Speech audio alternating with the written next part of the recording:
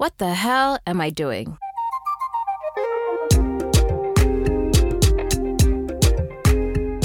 Welcome back to another episode of I Have No Idea What I'm Doing. My name is Paula Rogo and I'm your host.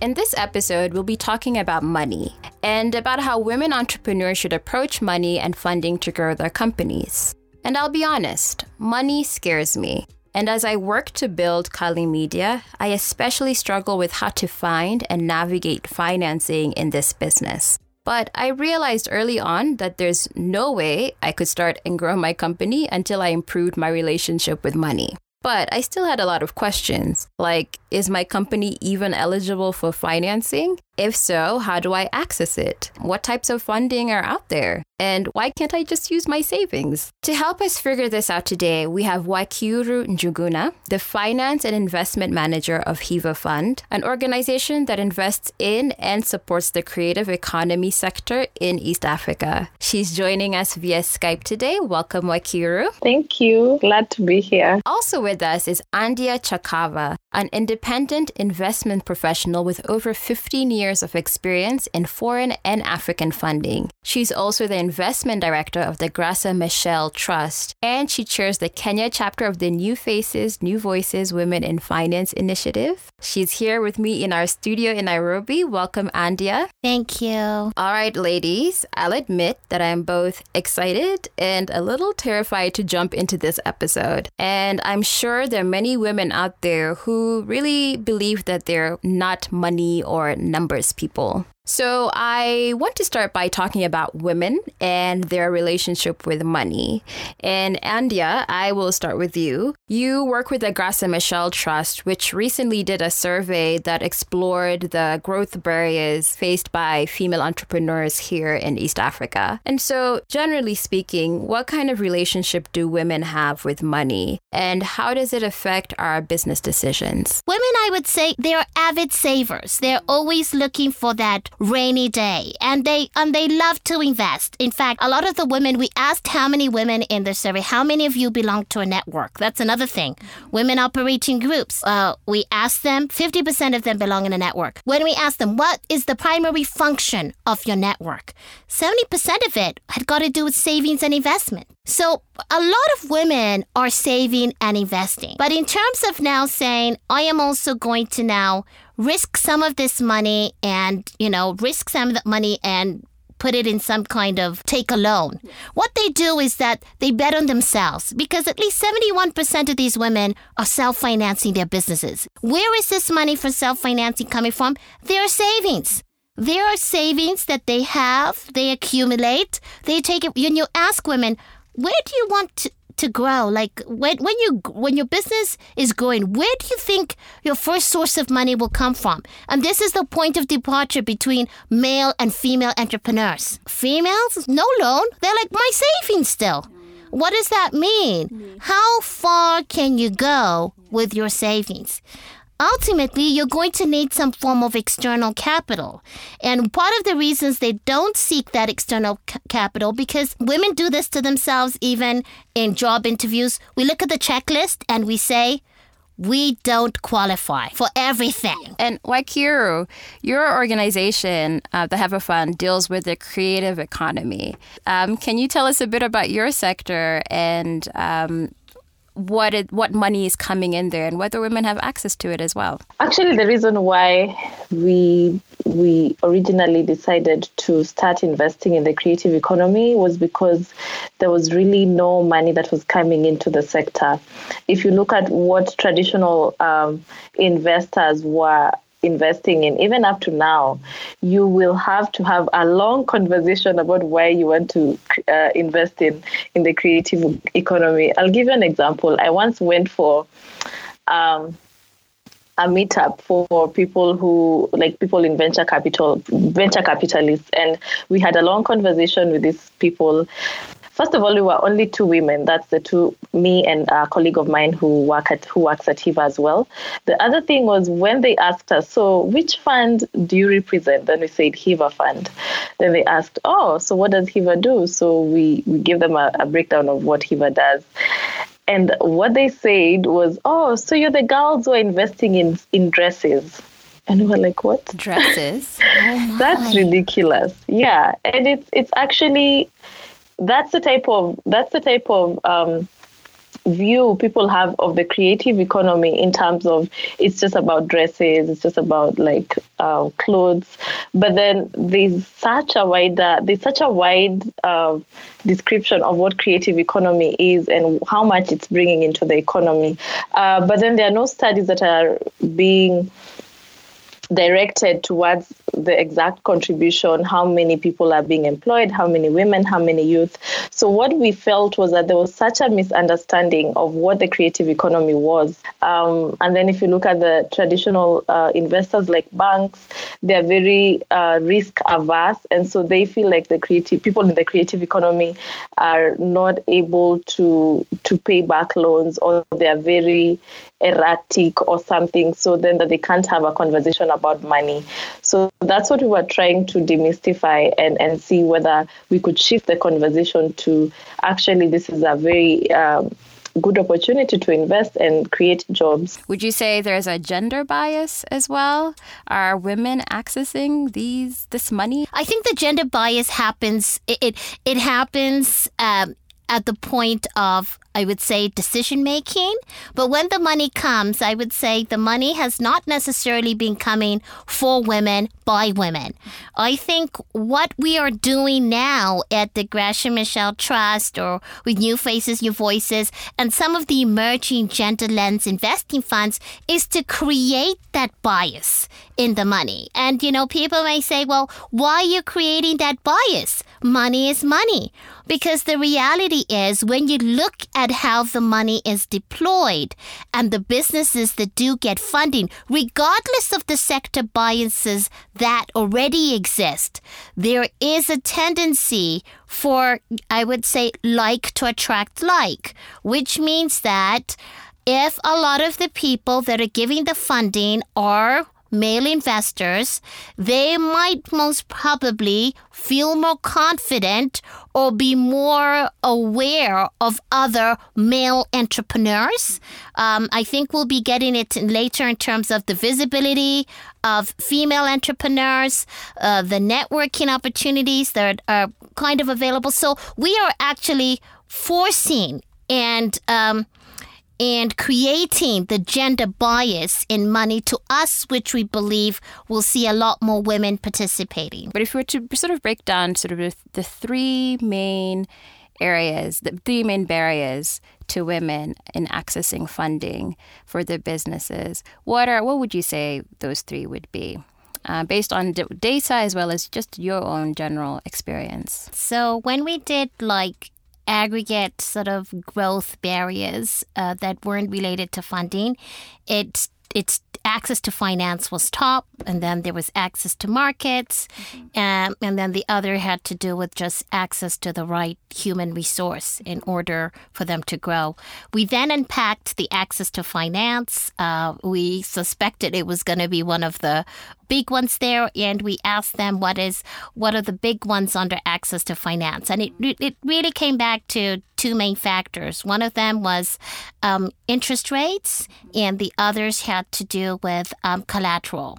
And I'll talk about both of them because they both, in terms of when we look at, if I discuss interest rates and we look at both the demand and the supply side, I think we have areas that both can meet and talk to each other. So if I go on the supply side, there was criticism in terms of just the bureaucracy within the process, how long it takes to basically get a loan approved. But by the time your business is either dead or it's either done. I think there were also really concerns about the terms of the money available.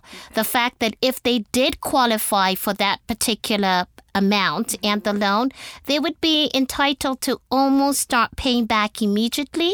Yet a lot of people were looking for grace periods. They were looking for breathing spaces. Now, those are things that can be negotiated customer to customer, but it's very specific and it might happen, it might not happen. I think, again, on the supply side, people felt that there was no targeted marketing that said, hey, I'm a bank that specializes in women in manufacturing. I'm a bank that specializes in women in media. Regardless of your stage, I can help you. Where do I go? That's the thing. Are you as in, I just know for me personally, with this company, I'm like, okay, I'm ready to go ask for a loan, but who do I go to? Why am I doing so much research? Thank you. And you would almost think, just to build in your comment, you would almost think that whoever you bank with should be the natural person that you would go to. And women said that they felt they were treated as strangers, as new clients again. So they had been banking as individuals. They now come business, and they're expected to produce a track record that is consistent with that particular business, which is a new business. And so it does call for... When you have a history already with the bank. Exactly. And this is where I would say some of the people that are giving loans on the mobile side are able to translate your phone activity to your potential behavior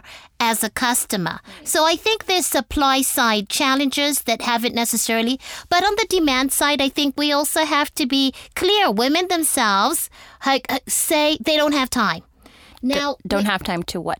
No, they're busy. We're talking about people that are running homes. They have kids. They have husbands. They're caregivers. So it better be online. It better be quick. It better be predictable. Otherwise, they're not going to bother.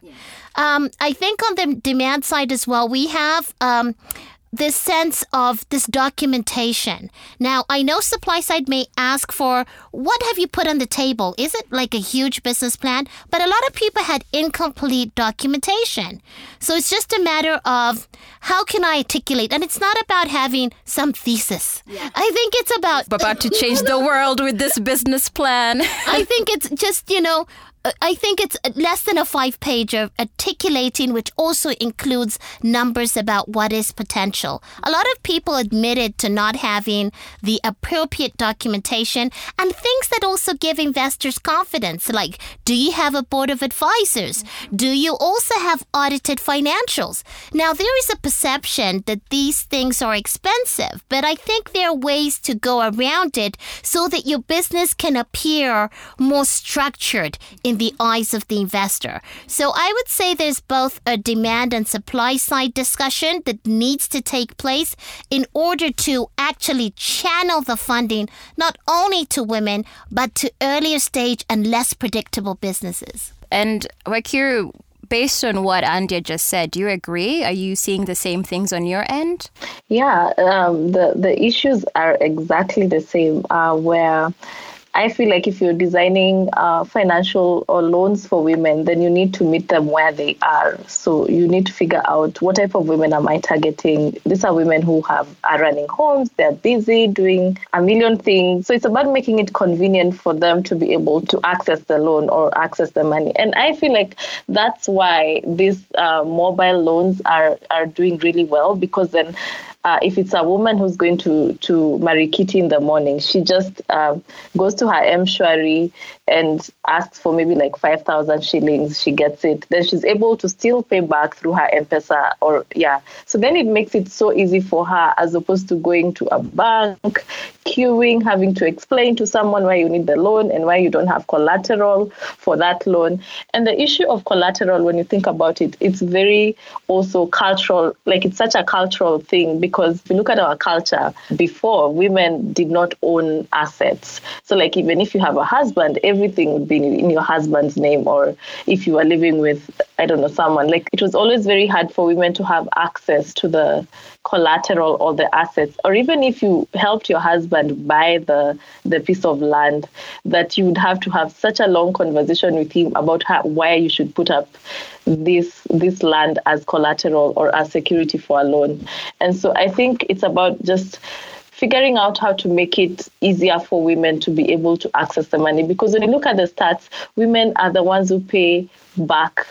Like they pay back really well, even in our portfolio of businesses. They pay back the loans well. Yeah, like all the women we have done amazing with the money that we loan them, and that they've been able to come back and ask for even more. And they're the ones who, like, the communication is perfect. They always tell us when they feel like they're going to be late in terms of a payment. When they're having issues with their business, they'll come and ask and tell us what it is and ask us how we can help.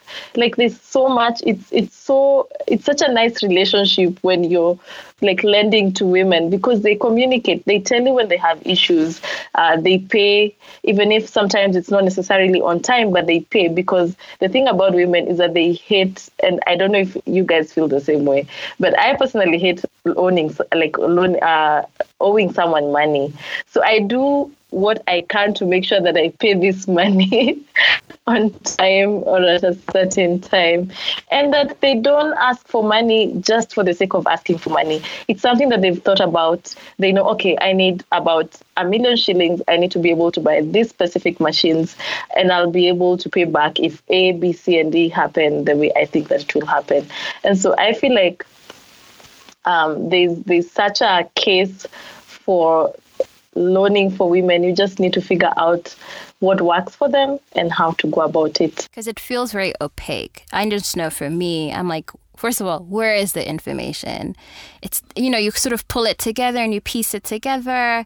And then, of course, being someone who's like, because I don't know everything, I'm not going to step into it yet because I have to be an expert and a perfectionist in it before I even begin. And Wakiru, when also women come to you for funding, do you also feel that they are lacking in information as well? I noticed, like with HevaFund, you did a great investment series on YouTube. Why did you feel the need to even put that investment series together? So we get so many questions, phone calls from people asking about our investment process, about just general investment. And so we decided, as opposed to having this call every day with different people, why don't we just put the questions together and put it up somewhere where people are able to access it easily? And so we realized that Facebook was the best platform to put it out there, to put it out. And so we just did short videos that were very straight to the point and answering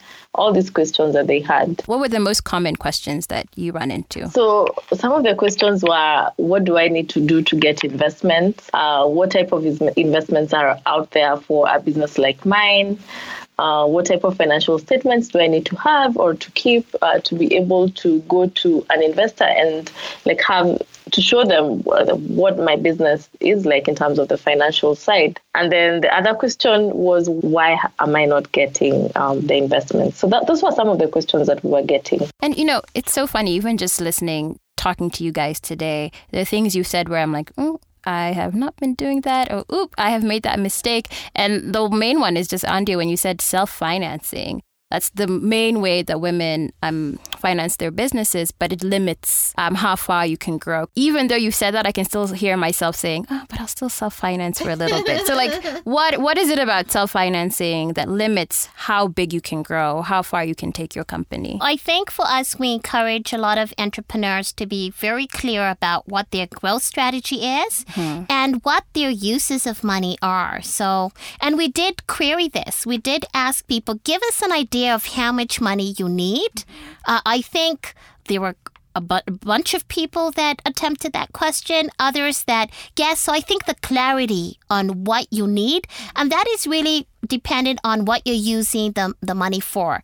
We had a lot of people talking about purchase of equipment. We had a lot of people talking about marketing and sales and marketing. We had people talking about product development. We didn't have a lot of people talking about acquisitions, where you're acquiring. So lots of the women were more earlier stage, just going in the growth stage.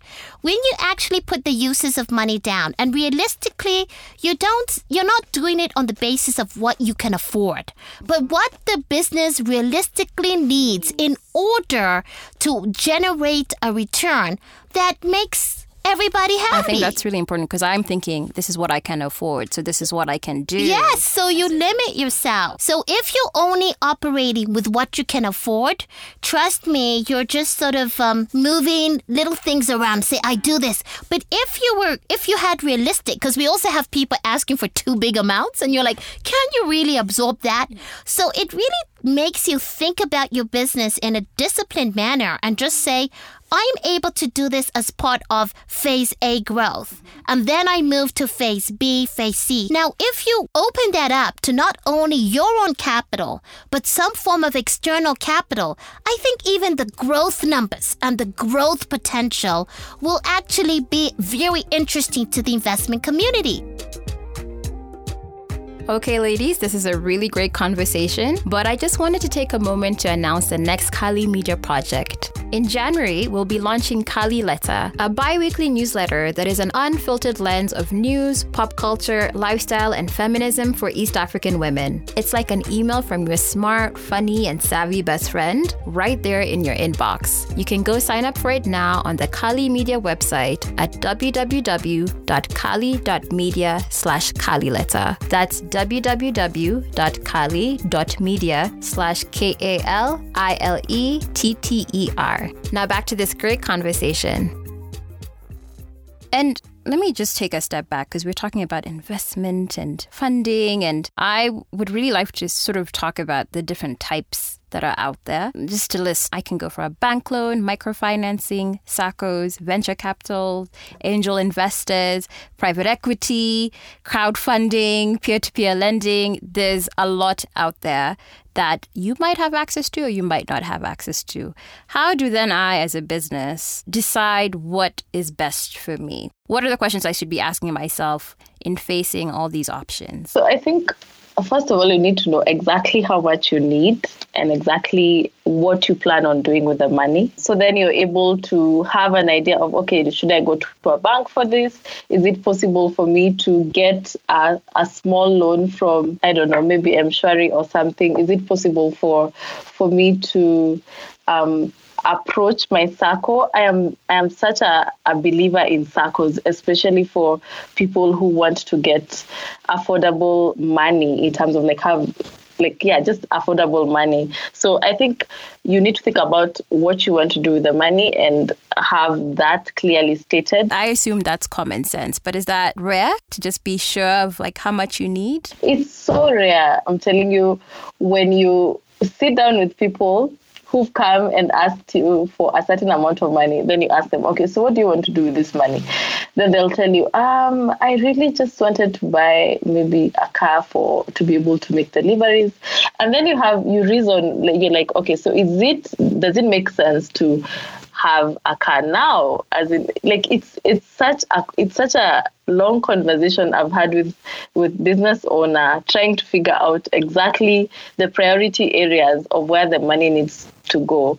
Because they could be thinking that they need money for this, but actually they need money to go into HR or to go into buying certain machines so that they can stop maybe leasing or renting from someone else. Do you agree, Andia? Sort of clarity in why you want the funding and what it's for. Yes, I mean, certainly the clarity on the funding. I think a lot of businesses need to do that.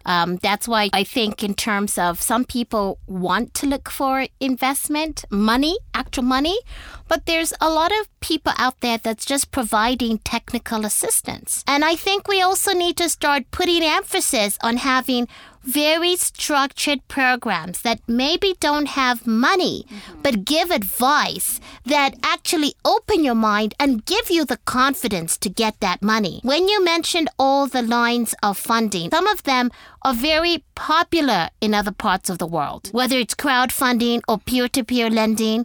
Here, when we describe crowdfunding, it's very much in a sympathetic manner. If you want Kenyans to contribute, it's about somebody, there's an impending surgery, you mobilize, and then people create this mchanga. But people do not necessarily mobilize when it comes to businesses. So we've got a sympathetic heart, and we do that very well. But do we do it when somebody is we even have wedding committees People will come together. You tell me where in the developed world people are going to put money together for you to get married. They're going to be like, what you chatting about? We do it. We need to look at business in that same manner of importance and say, you know what? This is a business, that sense of community. How do we mobilize this money? So to me, crowdfunding is a matter of levers. We use it, but we don't use it appropriately from a business point of view. One company that we've talked to that used crowdfunding was Enda, the shoe company. That had a great crowdfunding initiative that even when talking to the founder about it, she was like, people were also surprised at how well it did, or they were also surprised at the fact that they were interested in funding it. So I think there should be more of those non-traditional forms. Be creative. So what I'm saying, when the business is growing, you're looking at as Wakiru said, you're looking at your SACCO. You're looking at a friendly angel investor. When somebody says, who's an angel investor? I'm saying your neighbor can be an angel investor. It's really how you sell it. Look at the person in your community or somebody that you realize is doing relatively well and you feel comfortable that you can approach them. You need to be selling all the time. You need to be used to rejection all the time. You might as well start with the friends of friends around you. And that's how you gradually then build up and build your confidence and show the track record that banks would like to see. You're able to sustain microfinance. And I think what women said, in terms of microfinance, they did feel that microfinance, it's quite easy to get a loan, but the interest rates were too prohibitive. People found it was such an expensive way of operating, and some people also felt that it wasn't as catalytic, meaning that some of the amounts were limited, and if you're looking to transition from one side to the other, and of course, it doesn't have the ability to be patient. Now, let's go to grants.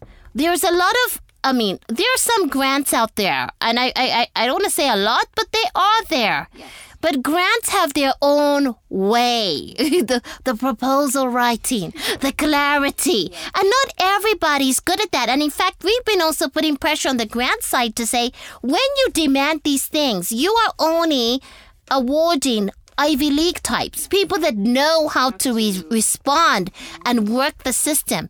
But either way, while it hasn't been resolved, we have to meet each other halfway and say, well, how do you know who's giving money and what sort of impact and what sort of progress do they want to see? Mm-hmm. So it does require a lot of research before you graduate to traditional, what I would say, venture capital, private equity, which really private equity only looks in if you're going to have a deal size over $5 million.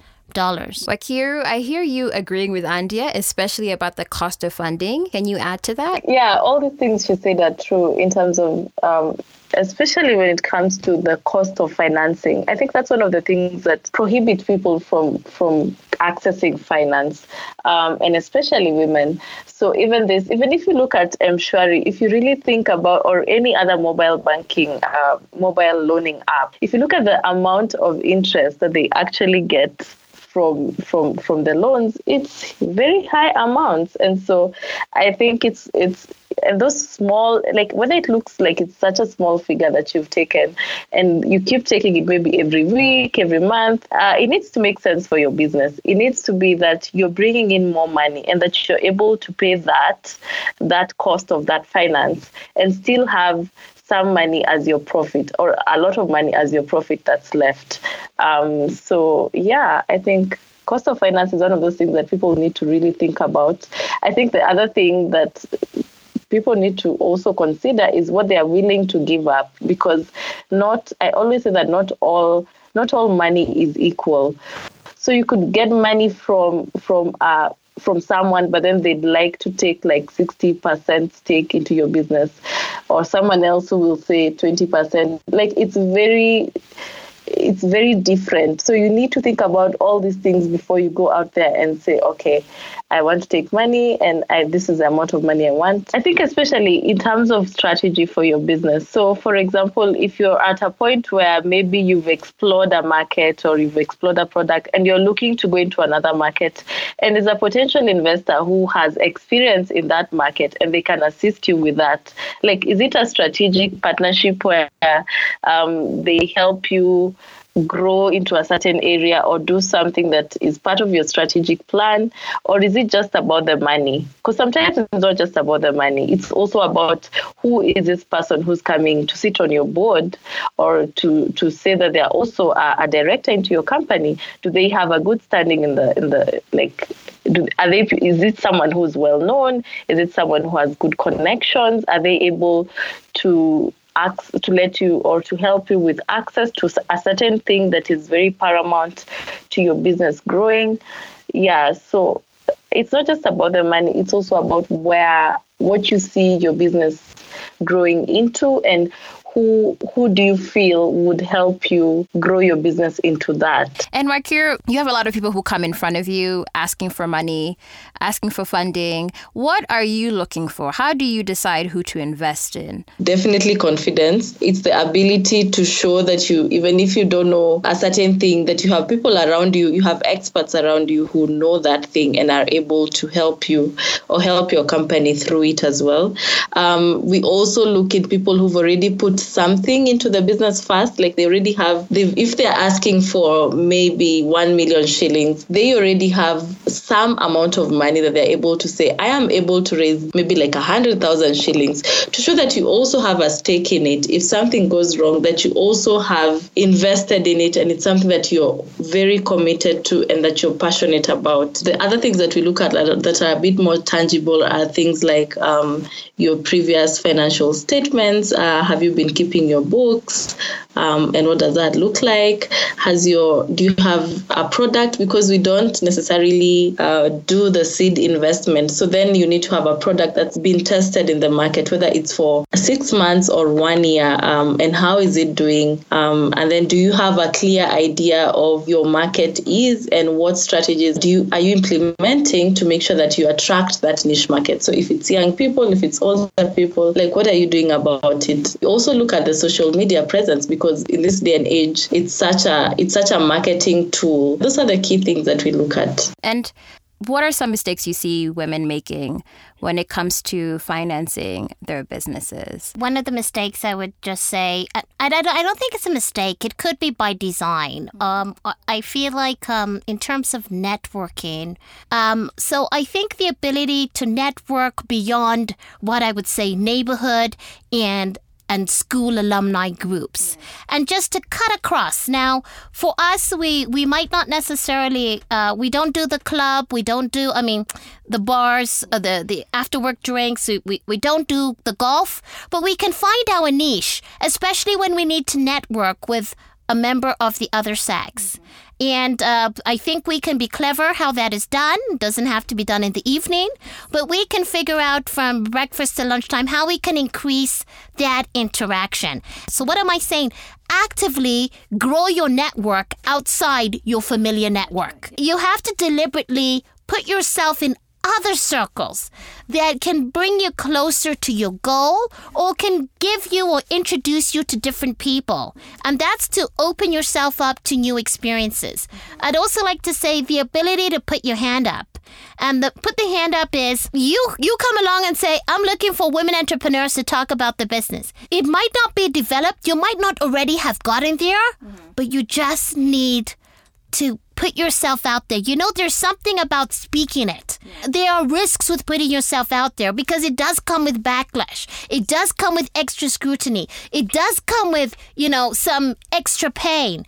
But if we've already built a community of support through the active networking, we are armoring ourselves and creating a bulletproof vest around any potential, any potential things that may befall us once we put ourselves out there? I think the key thing, to just add on to what Andia has said, is mostly just confidence. And it's that confidence to put your hand up and say, so I'm doing this is what my business is doing. It's the same confidence to be able to go into places that are mostly male dominated and have your voice heard and have your ideas heard as well. It's the same confidence where you come up to talk about your business and you know about your numbers, the history of your business, and you're able to articulate it as well, because I've seen so many women come up and say, I'm really not good at this numbers thing. But I'm like, you just need to know them, like you're running a business. So you need to be the person who, when you're asked what were your revenues like for the last couple of years, you have the numbers just like that. You know all the numbers, what you need to be able to get to where you want to go. And also the confidence to make mistakes, because women are so scared of, I don't know if it's something that starts from when we are small girls, because sometimes I also see it in my daughter where she's so scared of making a mistake. And I don't know if it's the same issue that little boys have, but like as women, we are so scared of the backlash we get once we've made a mistake. But it's like, you just need to go out there and make the mistake. If it's a mistake, then you learn from it and you know what not to do next time. Just to add on that, investors like people that have made mistakes and have learned from them. Everybody has a windy road. We just see them at the end. The key thing is to demonstrate that you've learned from them, or you've put in mitigating risks, or now you're actually strengthening particular processes. You don't want the mistakes to be very expensive, and that's why you work with specialists and advisors, but it's not a case of saying, I made a mistake, I don't qualify, I don't deserve to put my hand up. I think ultimately, especially when you're in an earlier stage business, you are the business. And that ability to demonstrate that not only have they been able to get their own funding and use their own resources, but get little pockets of funding from other people. Just demonstrated that there was an active track record, looking at, customers that were active, that were there. And just saying that by the time somebody is appealing for investment, they've gone a little bit further and they're demonstrating, this is the road I'm on. Can you join me? Rather than, can we build the road together? Get on board. I'm still going. Yes, get on board, exactly. or you get left behind. It's fine. I'm still on my way. I'm still doing what I need to do. Excellent, ladies. Thank you so much for your amazing knowledge and insights on investing and funding. Here are my takeaways. First, do the work before you ask for money. Do you know how much money you actually need? And when will you pay it back? Do you have a business structure? And how are you going to grow your business? These are questions that you need to be ready to answer when it's time to ask for that money. 2, ladies, don't be shy when asking for external financing. We're good with money, but you have to ask for it. And 3, be creative with how you raise your money. There isn't one way to do it, so use your networks and be confident. Thank you, Akiru Njuguna, the Finance and Investment Manager of Hiva Fund. Thank you. You can check out her YouTube series on investment at www.hevafund.com. And Andia Chakava, Investment Director of the Graça Machel Trust. She chairs the Kenya chapter of the New Faces, New Voices Women in Finance Initiative. Thank you, Andia. Thank you. You can learn more about her expertise on her personal website at andiachakava.com. And I know we talked a lot about different forms of investment. So, to help you learn more, we created a handy table that breaks it all down. It's available on our website at www.kali.media. I Have No Idea What I'm Doing is a Kali Media production. I'm your executive producer and host, Paula Rogo. Our producer is Halima Gikandi. Our production assistant is Mame Frimpong. The music for this show was created by Ejaya Joshua, aka Jopi the Chef. And we recorded this episode at the None on Record Studio and Mojo Productions in Nairobi. You can find the I Have No Idea What I'm Doing podcast on iTunes, Google Play, Stitcher, and SoundCloud. It will also be available on our Kali Media YouTube channel. You can find out more information about this episode at www.kali.media. If you like it, tell a friend. I'm your host, Paula Rogo. Until next time.